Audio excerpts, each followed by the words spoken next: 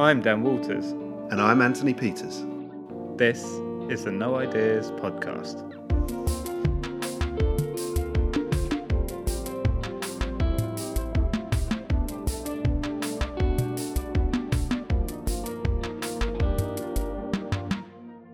Welcome to episode 1 of the No Ideas Podcast. Our first guest is Anthony Burrill, a printmaker and artist who's based on the outskirts of Rye, down in Kent. We went down by train, didn't we? Met at Lewes train station. Beautiful sunny day. And when we got there, we got collected by Anthony and his wife, Emma. We did. They took us into town. We had a quick coffee. And a brownie. Yeah, and a brownie. Really delicious brownie. And then they took us on a little tour of Adams of Rye, which is the printmaker where Anthony gets all his posters printed. So we then got driven to the studio where we got an amazing, insightful interview into Anthony's process and his archive. And we got to see a few things that he's got coming up. We even got to hear his new Acid House record, which was pretty amazing as well. And we got to see the 7 Stages of Rave video, which I think he melted people's brains with at a Glug London a few years ago. So without further ado, enjoy the show.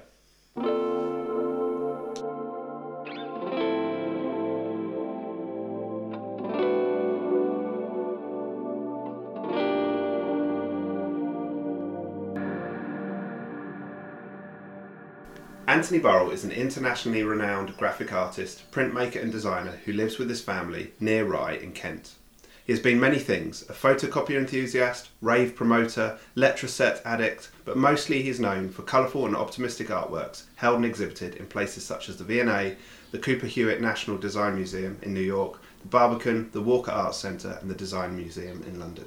Welcome to the show, Anthony. Thanks for having me, and thanks for inviting me. Thanks for having us as well to your wonderful studio.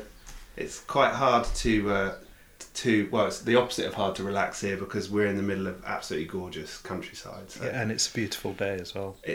We really want to be on the beach is the main thing. So we're going to start where you start a lot of your lectures, having researched you and watched a few of your lectures online. A few times you start with a picture of you and your sister. Yeah, with a horse in the middle. Yeah. I'd just love to know a little story about that. My sister had horses, so she had Misty, the pony, who's in the photograph, right. And where I grew up, it was the house was kind of, it used to be a farm, and then it was kind of completely rebuilt and everything. So there were big doors. And my mum was in the garden, kind of tending to her garden, and she looked up at the window, and the horse was in the living room eating the flowers off the top of the TV. Amazing. So she went mad, ran in the house and dragged the horse out, and it had just kind of wandered in. So when my dad came home from work, she was telling him the story, and we're all laughing about it. And then he told a friend of his who told somebody else who was a freelance photographer, and she said, to make a great story for the paper. So, right. And she was like, can I come round and take a photograph of the horse in the house with the children? So it was all set up. So the horse was groomed and cleaned, and we got our kind of best outfits on, and my mum set the table. And with wine. With wine. And then me and my sister sat down, and I just thought it was really weird. So they brought the horse in, and the horse was really well behaved, and it just kind of sat there in between us. I mean, my sister just smiled for a few photographs, and then the next thing it was in I think it was in the Manchester Evening News. It was just like one of those funny stories, really. Beautiful. That's amazing. Yeah. And then I think it was in the Daily Mail or something like that later. But I've got that photograph, and it's just such a bizarre kind of weird image. There's kind of surrealism of the horse being in the house, and my sister's got this kind of angelic look on her face, and I'm looking straight at the camera, grinning. You look quite cheeky. Yeah, and it's just this perfect encapsulation of my childhood, I think, in that image, and I think it kind of, it's almost like, well, if he was doing this kind of stuff when he was 8 or 9, what happened later on. So, but yeah, I'm just so pleased to have that image because it's a weird thing. Love it. It's amazing the stuff you've kept. We'll get onto that later when we talk about the archive. But so you grew up in Lancashire, in the north of England. Do you think growing up in the north during the 70s and 80s shaped who you are creatively and your career? Yeah, definitely. I think, just the environment I was kind of brought up in, I suppose, I didn't know it at the time, but, so was Manchester being, kind of, it's always had a rich music history. And I suppose, just hearing, the kind of, the ripples of that coming out of Manchester when I was young, and then sort of like when I was kind of a sixth form at school, then getting into music and then going out and then eventually going to the Hacienda, and I was in the perfect age in 1988, 89 to be in that whole time. So yeah, I think definitely it's kind of all that stuff kind of feeds into kind of what I am now. Manchester was on the horizon, wasn't it, for you growing up? Literally on the horizon. Yeah. So from my bedroom window, because we were on the hills, like the foothills of the Pennines. So from my bedroom window, I could look out across Oldham towards Manchester.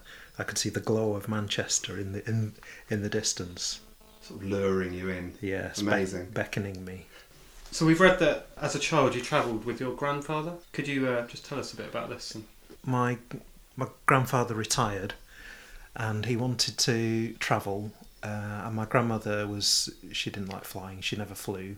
She's gone on holiday with a friend to Prestatyn.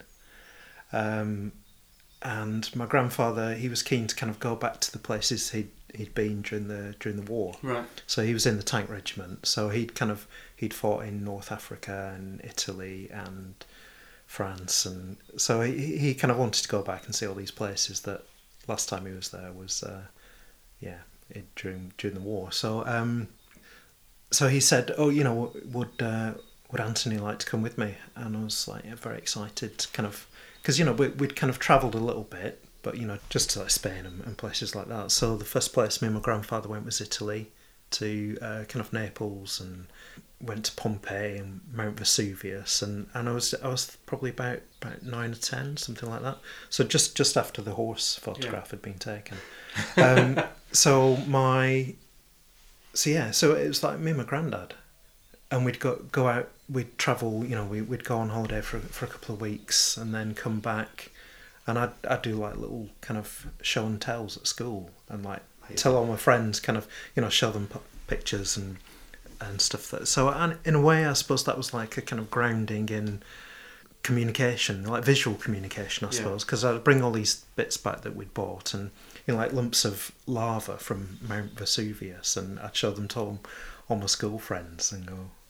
So I suppose kind of going out, kind of gathering information and then coming back and sharing it. So that was something I was doing from quite an early age. Do you think a lot of the maybe signage and the wayfinding that you experienced when you were travelling maybe had an early impact or effect? Yeah, I think just kind of, being with my grandfather, he was just as excited as I was, and so we'd be kind of looking at things and taking photographs. So the first one we went to Italy, then we went to Tunisia, and we went to Greece and Turkey, went to Russia, and this is like in the sort of early 80s. It was kind of like, the kind of Cold War was still, pre-Berlin Wall. Yeah, all that stuff. So and we went to China as well. Went to Hong Kong, China. Travelled a bit in China, and when it was still, very much, in the way that it was in those days. So kind of, and then I'd come back home, and it'd be like, wow, that was, and it was just like I'd have all this, like, the experience of seeing these places, and really kind of. Yeah, I think that kind of planted the seeds for it. My grandfather was a big influence. He was a clever man. He was very inquisitive, and he was really funny as well. What did he do? He worked for the coal board, and he always wore a tweed suit. Amazing. Had kind of Brill creamed hair, and kind of, you know, he was like a proper gent. But yeah, amazing sense of humour. We'd kind of this one time we were in Florence, I think it was, and we were in the hotel and we had some grapes, and we were like chucking them out of the hotel window, like watching the people kind of walk past in the pavement, and it's like, you know, he was like, all right, I'm going to get this chap now. Amazing. That's where you get the cheeky grin from, I think. Definitely. You've had quite a run of inspiring teachers, haven't you? Quite lucky in that respect. Yeah. You studied graphic design at Leeds Poly, and you had a tutor called John Ross, who you'd speak fondly of. Can you just tell us a little bit about John Ross? So I got to Leeds to study graphic design, and when I arrived there, it's like John was running the illustration bit of the course, but he was kind of, you know, larger than life character and real. He used to stride around in his hobnail boots and corduroy suit and you know, like a kind of Victorian mill owner. And we'd kind of be slightly frightened of him and slightly love him at the same time. And then you kind of have a few pints in the pub with him after, and he'd kind of regale you with stories of his exploits.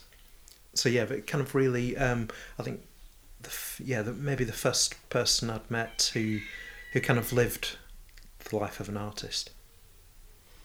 He gave you quite a push when you came down to London as well, didn't he? I'm not sure. Yeah. You could say it, maybe we could bleep it, but he gave you some good advice on leaving.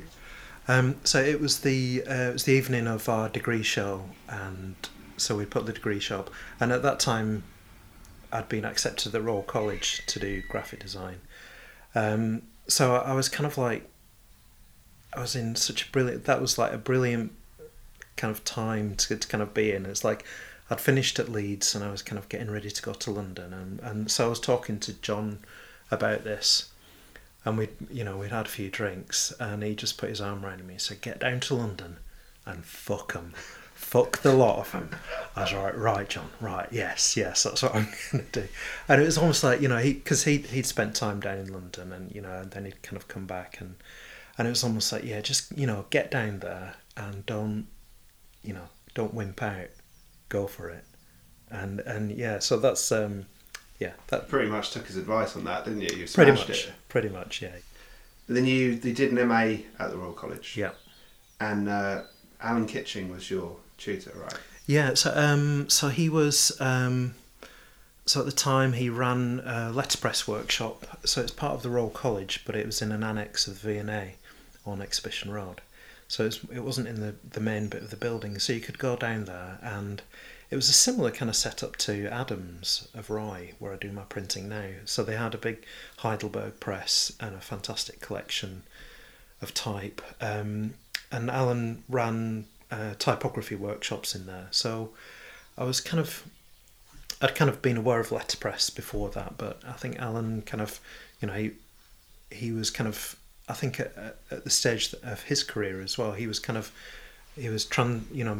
the sort of change from being a graphic designer into a kind of graphic artist. So kind of at that time he was kind of showing us what he was doing, and kind of like big kind of they were called broadsides, like with big typography, big wood type, and like great colours. So I think that definitely planted a seed.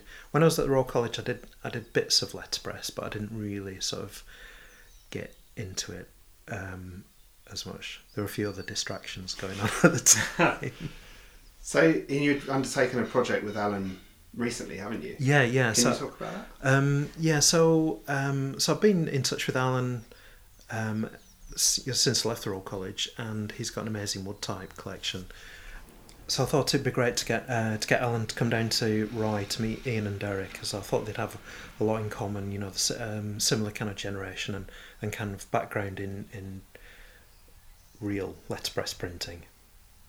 So, and is this a project that's going to see the light in the forthcoming months, or? Yeah, I think so. Yeah, I think we're going to finish it off of the summer.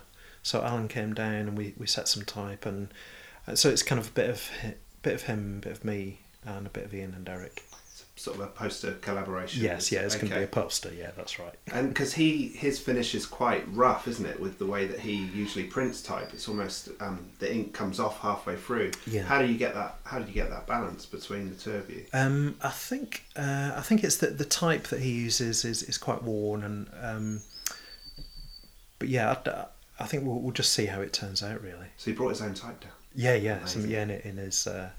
So we chatted about what we were going to do, and then he brought a few letter forms down that we could set. So yeah, it's going to be good. So one of your early projects that I love hearing you kind of talk about was your work with Hans Brinkler Hotel in Amsterdam, right? Yeah. Something I love that I've seen on some of your lectures online is that you got a load of ideas sent to you, and you produced posters for all 20 of them. Is that right? Yeah. So it's this is when I met Eric Kessels, who's been another major influence on my sort of life and career and everything. So Eric was working with my wife. She was working as a photographer at the time, so they were working on an advertising project. And he said, "Oh, I need somebody to do some typography for these posters." And Emma said, "Oh, I know somebody who's good with type." So I kind of went in to see Eric, and then that's when we first met. So maybe like 95, 96. Okay. So then as soon as we met, it was like, we were both, we kind of understood each other straight away, I think. So then he went back to Amsterdam and was setting up Kessels Kramer, his agency, and one of their first clients was the Hans Brinker Hotel. So the idea was Johan, his copywriter, they faxed through a list of like 20 different ideas, like copy lines, and in my naivety, I thought they wanted me to make 20 posters. I love that. So I kind of like over the course of a couple of days, I designed 20 posters and faxed them all back to him. So he said like they were in the office and the fax started to kind of spool out these ideas. And it was like 20 of them, all completely finished posters, and they just thought it was completely mad. Have you stayed in the Hans Brinker? Yeah, a couple of times. Yeah. Is it crap? Yeah. But it's not as bad as the advertising makes out. So another turning point in your career was the Work Hard poster, the story of which is pretty mythical now in design circles. But with all the slogan posters, how do you come up with the ideas? And where do the slogans kind of come from? What's your process? It's just through they just kind of happen, really. I don't have a kind of fixed way of doing it, and in a lot of ways they just sort of develop and just sort of come to the surface, really. And I think it's just that idea of kind of just letting things mature and kind of mull over in your head before you kind of commit to them too much. But I think when I did Work Hard, it kind of set. I didn't really understand it at the time, what I was doing. It was kind of 2004 when I first printed it, and it just seemed like an interesting, kind of like slightly odd statement to make, and it just kind of went out there. And then again, it kind of opened a different avenue of working, and kind of kind of being able to kind of get my voice across, really. Yeah, and you print them all at Adams of Rye, yes, which we've been to this morning, like on the way here. Yeah. Can you tell us a bit about your relationship with them and how that's kind of developed? It's an amazing place, and it's like it's through pure luck that when we moved down here, that we found Adams was there, and it's like a traditional letterpress printers and just a kind of printers that kind of serves the local community, and it's it's not like a kind of fancy place, they're printers. So it was like when I first started working with them, I said, can you print me this poster? And I gave them the text, and they said, oh yeah, it'll be ready week after next. And it was like, well, do I get to see a proof or anything? He said, oh no, we'll just print it and then see if you like it. And kind of that was it, really. and it's kind of the more I work with them, it's like every time I go in there, I just appreciate it and just love it, and I can't imagine what I'd be doing. Do you have a favourite typeface that they have? All of them. All of them. And sort of like the kind of classic type. Is there a main typeface that you use on the major slogan prints? I think I've tried a few. They've got lots of different typefaces, but I kind of just choose the most basic one, really. The kind of the kind of simplest. So it's just a really blocky sans serif. So we're going to take a little break, but we'll be back in just a moment when we'll be talking about ideas, Letraset and Anthony's time as a rave promoter.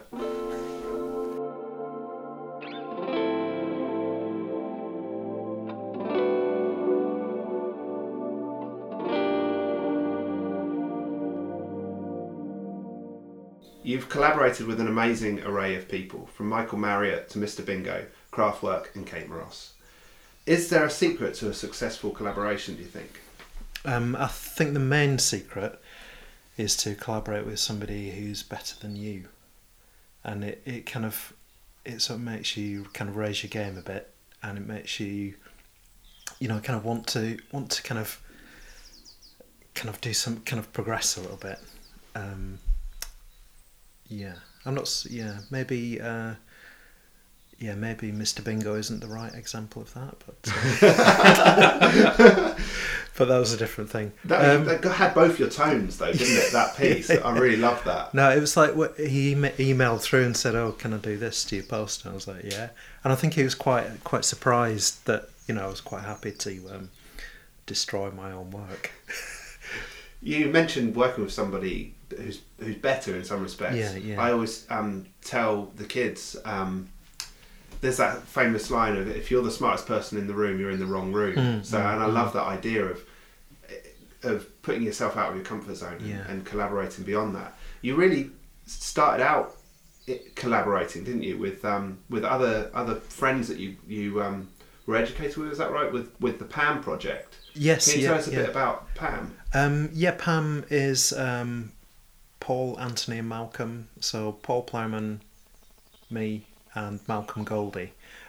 So I met Paul in like 87. So he was the year below me at Leeds, and then he was at the Royal College the year after me, and we were just friends. And he was interested in moving image. So after I'd left Leeds, in his final year he made a video for LFO. Amazing. Which one? Which track? LFO. Oh, no. The track. Wow. So he worked with a couple of his friends, Gary Smith and a couple of others, and they kind of filmed and edited the kind of first acid video that was on Top of the Pops. Amazing. LFO by LFO. So yeah, amazing. So we just kind of started collaborating and kind of working on little projects, and then as both of our careers have developed, we've kind of developed together, really. And then he introduced me to Malcolm Goldie, who's like the third person in PAM. And Malcolm's just an amazing musician and kind of sound sculptor and kind of like the funniest person I know as well. So I think that like the combination of the three of us, and we've just done tons of projects together, and it's always been. We called ourselves PAM for a while, and then that we found that a little bit limiting. I think when you work with somebody and you understand each other really well, it's almost like you don't really need to kind of talk about ideas too much. You just go, "Oh, I'm going to do this, you do that, and then we'll do that, and then this thing will happen." So there's no real egos in that collaboration. You're all just want the same thing to happen. We're all just it's kind of I think it's that combination of taking kind of graphics and moving image, then combining them with sound, because the way that Malcolm kind of like makes the sound work with the visuals, it's almost like everything locks into place, and it's very satisfying. Malcolm also works with Wilfred Wood as MC Tiddles, is it? Yeah, MC Tiddles. Which we'll find some links and put those Yeah. up on the site, because that's absolutely gold. Incredible stuff. So more recently, I think it was 2017, you published a book called Make It Now. Yeah. Which is part kind of creative biography. Does doing a book like this feel like you're kind of drawing a line under this kind of stage of your career and life? Yeah, it was. So the idea of the book came through Ellen Jones, who's an editor at Penguin, and we spoke maybe for about a year or so about making a book, and then so I did a little kind of rough idea, and then it was commissioned by Penguin, and I kind of had it was almost like all the stuff I talk about in my lectures, and when I do bits of kind of teaching projects and things like that. So all those ideas were put into the book, as well as a kind of past projects that were kind of relevant. So, and it was kind of a manifesto, kind of creative manifesto, and I kind of wrote it in, we almost like, it's like a message to your younger self kind of idea. So you kind of saying, these are all the questions you were wondering about when you were at college or just about to leave college, and so this is me, 20 years later saying this is a way of doing it. It's quite fluxus, isn't it, in the way you've put it together, with different bits of text in different places. They don't jar with each other, but it's not done in a sort of very dry way, and it is quite advice based, but it's also biographical. And I mean, was that the first book of that ilk, wasn't it? Yeah, and I think it's kind of the kind of overarching idea is one of collage. So I think collage for me is kind of finding interesting things, kind of combining them, and making something new out of those combinations. So kind of it's a way of kind of being creative, and I think a way of kind of like living your life as well, as to kind of look for lots of different influences and then combine all that stuff and make up your bit of the world from all those influences. It's the same as the slogan posters, really, but rather than just visual collage, you're actually taking things from real life, things you've overheard, and mixing those with visual elements. I guess the collage is something that, even though it's not obviously collage, that you could apply as a terminology to your work. Yeah, I think so. Yeah, I think that's something I definitely realised when I was working on the book, that it's not really about creating something in a vacuum. It's about taking all those experiences, the kind of travel when I was young, and the education, and then all the different stuff kind of gets combined and turned into the work. And I think that's a natural way of working, and I think that's how we all kind of live and work, really. Much of the early archive includes photocopied ephemera. Was the photocopier a big part of your early work? Yeah, photocopying was really my only means of production. So it was cheap. You could get an A4 for 4p. So that was well within my budget. And for me, it was, it's kind of pre-computers. So, it just seemed like very direct. And quite punk and DIY. Yeah. But I was kind of, and there was a corner shop at the bottom of our street where we lived, and I had a photocopier.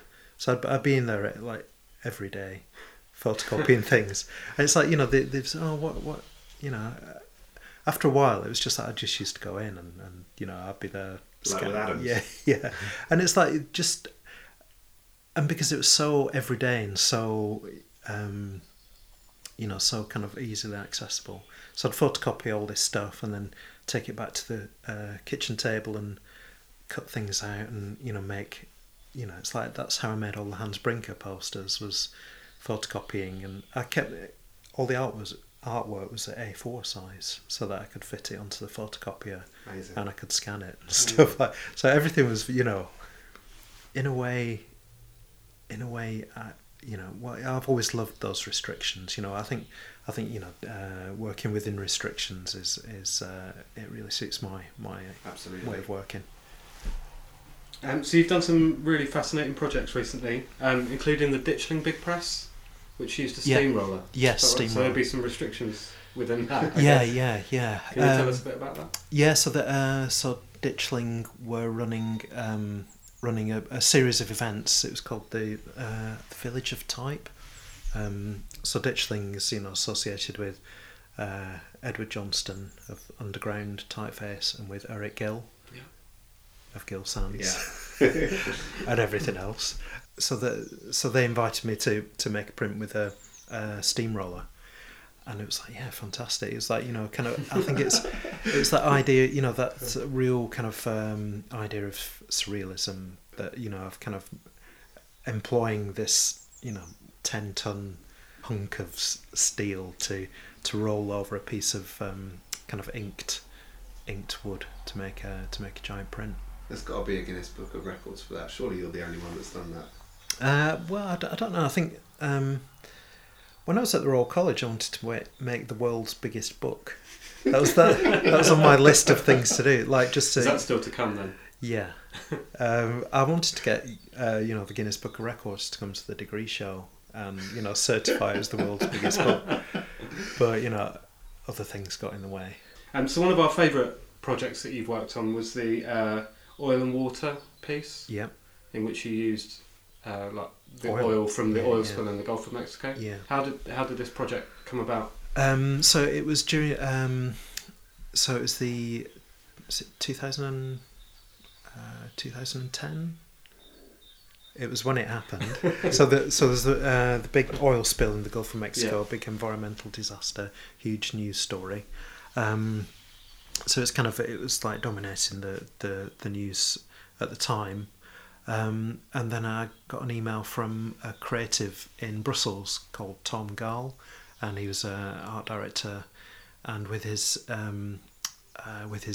copywriter, they'd kind of come up with an idea to kind of print a poster using oil from the oil spill, and they said, "Oh, we've got our tickets. We're going to fly out next week to print this poster. Can you design it for us?" Because they'd kind of been struggling with what to kind of what it was actually going to say. So my first idea was oil and water do not mix. Amazing. And it was kind of it was almost, I try and go with my first idea every time because it's the kind of purest response, I suppose. So I laid out the text, sent it over. And then the next thing I knew, they were in New Orleans, kind of in a print studio. It was oil that they'd kind of got straight from the beach and taken to the screen printers, and they'd sieved the shells and dead animals out of it, and kind of were screen printing with it, and made some really beautiful posters. You seem to have been drawn to a few political ideas or design projects. Does politics play a part in your work? The whole idea of positive propaganda is something that I'm really interested in. That there's so much bad stuff going on, and it's like how can you respond to that? How can you make work that is hopeful and has got a kind of generosity of spirit and hopefully kind of an antidote to the sort of negativity, really. So record artwork and music were a big influence for you. Can you remember the band logos that you drew on your textbook that you've talked about? Yeah, I could probably draw the Adam and the Ants logo. Would you be prepared to give us a go? Yeah, and we can put that on the site. Okay, yeah. Amazing. And that's sort of where you found an early love of, without even knowing it properly, of typography and design. Yeah. When I was in, I think, like the fifth form at school, my friend Philip Cadd, his brother, was selling some records, and there was one. He said, "Oh, do you want this one?" And it was Man Machine by Kraftwerk. So I think I bought that off him for. That's the red one, isn't it? With four of them in red lipstick and kind of, and it was just the incredible, just kind of getting that artifact of listening to the music and the sleeve, and it was so mysterious, and so the sounds were so gorgeous, and I was just absolutely kind of obsessed with that record. It's you specifically in some of your talks mentioned the Human League and Letraset. You sort of put those together in your talks. Can you talk to us a bit about your love affair with Letraset? So the it's the sleeve of Being Boiled by the Human League, which uses microgramma, Pinot, and clip art from, I think it's sheet 432. So as you can tell, I'm quite obsessed with the detail of that. You've still got the book, right? You've still got the Letraset. Oh yeah. Can we get a photo of that as well? Yes. Amazing. So yeah, I think that's where. So I got the record sleeve. Bought the record. I think on the first day of our foundation course, we went to the art shop and we were all given a Letraset book by the Letraset rep. So I was kind of leafing through the Letraset catalogue, and there was the clip art that the Human League had used on their record sleeve of like the dancing couple, and then the sort of the line drawing of Manhattan, and it was like, wow, that's how they did it. That's what they used to make the sleeve out of, and it was like, yeah, that's how you do graphic design. And that's the whole thing that a lot of punk and post-punk had, was it made people feel as though they could do the same. It wasn't alienating, not just in graphic design but in music as well. Yeah. I mean, that again, you were born at the right time to experience all of that and in the right place. Yeah, I think, it's like the Mute Records logo was like, a Letraset pictogram. That's it. Yeah, it was like one of the architectural symbols, and from above, isn't it? From above. Yeah. And so, talking about the age in which you were born, you were exactly the right age to be like in the midst of acid house and rave. Very, right? very lucky. And you went to the Hacienda, didn't you, early on? So we were kind of. It's when I was on my foundation course. We used to go out to like the night club in Oldham. It was called Over the Rainbow or something, and there's another one called Butterflies, and it was like, really awful, really terrible places, and there'd always be a massive fight at the end of every night. People saying, oh, you should go to the Hacienda. It's really good. Because the Hacienda had been open for years and none of our friends ever went. No, it wasn't a place we ever went. And then someone was saying, oh, you should go on a Friday night. It's really good. So we went down on Friday night, and we were kind of expecting the similar kind of club experience, dancing to music we weren't into. So we arrived there, and immediately you could hear the bass, like the kind of kick drum, and all the other kind of windows in the shops on the same road vibrating, and the queue to get in. And I can still vividly remember kind of getting in there, paying the money, and the photograph of Tony Wilson, and then you went through the kind of plastic curtains. Industrial. And then so it was kind of, the sound was kind of like throbbing and kind of muffled, and then you kind of went through these plastic curtains, and the sound just hit you. It was like in a kind of, and then you just think, wow. This is, and everywhere you could see there was like people dancing, like podiums, and just like the most amazing music. Was that a sort of evangelical moment for you with regards to the music? Yeah, I think when we make the film of my life story, that's going to be a kind of pivotal scene. Who would play you? I played myself. Good answer. With a wig. Did you have long hair at the time? Yeah. Amazing. Of course.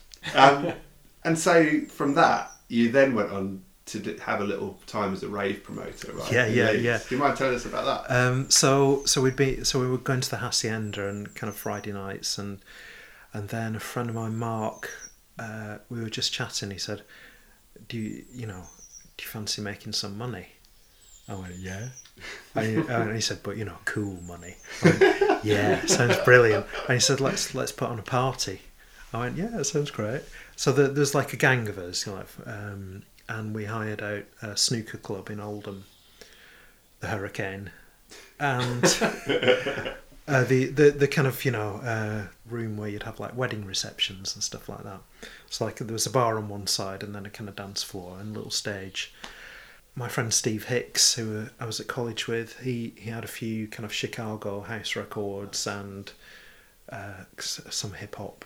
So he was the DJ, and we designed posters and like our friends kind of like put flyers all around Oldham, and we said it was Oldham's first acid house party, which it was. Like up until that point, none of that had happened in Oldham, so we kind of put flyers everywhere. And then we were kind of like, we were setting up all the stuff. We'd kind of borrowed this really rubbish PA, and so we were setting up. And then a friend of ours who was by the door, we were due to open at like 8:00, and he said, "Have you seen the queue?" And we kind of went outside, and the queue was right down the street. There were like everyone, amazing. Literally everyone we knew had turned up. So everyone piled in, and put fivers into a bin bag and absolutely rammed the place, and it was just it was stiflingly hot, and we'd borrowed a smoke machine, so that was on full, the strobe was on full, and because everyone was dancing, the needle of the record was bouncing up and down, so it just made this kind of boom, boom, just like, so people were dancing to the sounds of themselves dancing. So like Steve played all his records in about half an hour, and I was like, well, play the other side. So he played the other side, and then it was incredible. And so then it finished. It's just like people just came, and it was full on. Everyone was into acid house, and it was just mental. And then everyone left, and we were just left with this bin bag full of money, and we shared it out between us.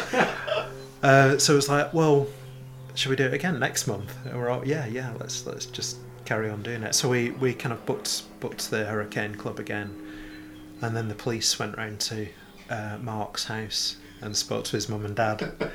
I said, we don't want acid house in Oldham. You're Mark's not to have another party. So he said, no, we can't do it anymore.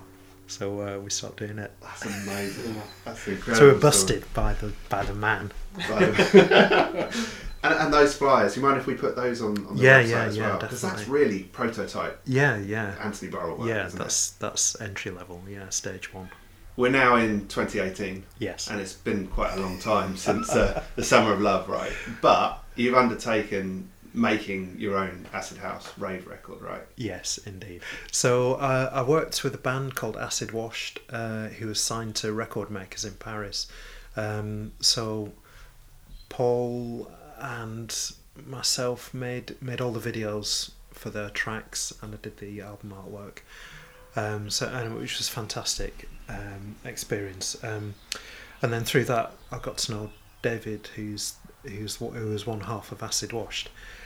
He's obsessed as I am with early acid house, so the kind of Chicago stuff. And I was in Berlin last year, and we were chatting, and I was saying, I've always wanted to make my own record.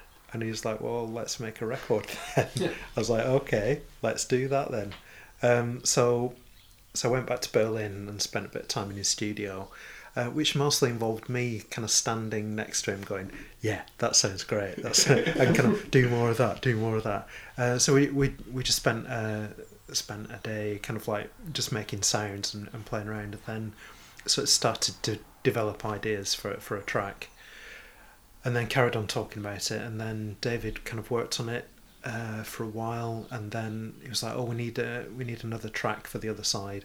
So we kind of did an ambient remix of the track. So I kind of recorded sounds in and around where we are now in the fields, and kind of sounds of the chickens and stuff like that, and sent them over to him. And he's kind of, we were thinking about the KLF and all that kind of chill out stuff. So we kind of so we finished the tracks off, got them all mastered, and they're currently being pressed in a record plant in Germany. And then so we get them back I think in about a month's time, and then I'm going to screen print all the sleeves. Each sleeve's going to be different, so I think there's going to be 300 copies. So we're going to finish up doing a few like kind of quick fire questions. Yeah. So how do you generate new ideas? What happens if solutions and ideas don't easily arise? Well, I don't know about new ideas. I've kind of had one idea that I've always done, and it's kind of just been my idea. I think you just have to let ideas come, and I think you have to respond to things. I respond to things emotionally, I think, and I kind of think how something kind of links into, my own biography and my kind of worldview and mindset. So for every project that I get, I just respond to it personally, and I don't think I've never really sat down and think, right, I'm going to think of an idea for this. So whenever I do that, the ideas are really too forced, And I think when I think less and kind of feel more, that's when good ideas happen. Yeah. With that in mind, which idea do you wish you'd thought of? I think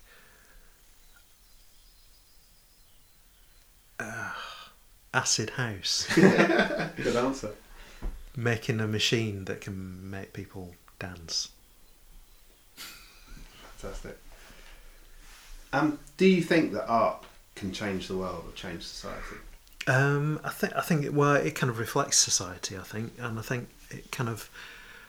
when you look at history, it's always shown through imagery and film and kind of we're used to the narrative of history being shown to us visually. So I think visual shorthand, it kind of sums up lots of ideas. Like in a single artwork, you can kind of define a period in time, and I think that's how I can respond to the way the world is at the moment. I think we're all responding in our own ways, but I think kind of visual responses to the current situation is is a way of communicating kind of common ideas and positivity. Yep. It's what's needed at the moment. There's a lot of artists that are really putting positivity out there, and I think it definitely helps. And I think just a kind of thoughtful and kind of serious approach, but a kind of trying to connect with other people. That's the basic thing. Thanks so much for allowing us to come and speak with you and sharing your amazing stories and insights into your career. It's been a pleasure having you on the show. Thanks very much.